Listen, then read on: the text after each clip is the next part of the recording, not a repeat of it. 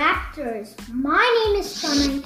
I am in 2nd grade and I am from Rondo Elementary School.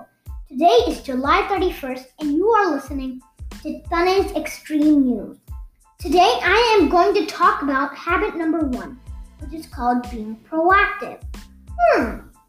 What does proactive mean? Proactive means to do the right things without being asked. Proactive means being a responsible person. Proactive means to take control of your actions, your thoughts, your language, your attitude, and your moods. I'm going to give you some examples of how I am being proactive with remote learning.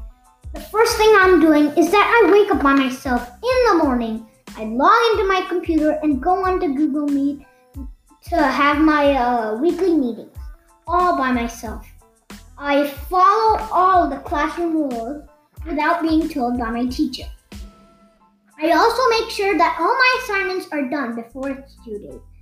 Another thing I'm doing is that I'm helping my mom and dad with daily home chores so I can spend more time with my family. My first piece of advice to my friends to be successful during remote learning is that when the teacher does class meetings, do your whole body listening and don't chat in the chat box. My second piece of advice is to be responsible and finish your homework on time so you can spend time watching TV, playing video games, or playing with your favorite toys. My last piece of advice for my friends is if you make a mistake, don't be afraid to accept your mistake. I'm sure it is hard, my friends, but you can do it. That's all from me today. Thank you for listening to Tanay's Extreme News. I will see you in the next podcast.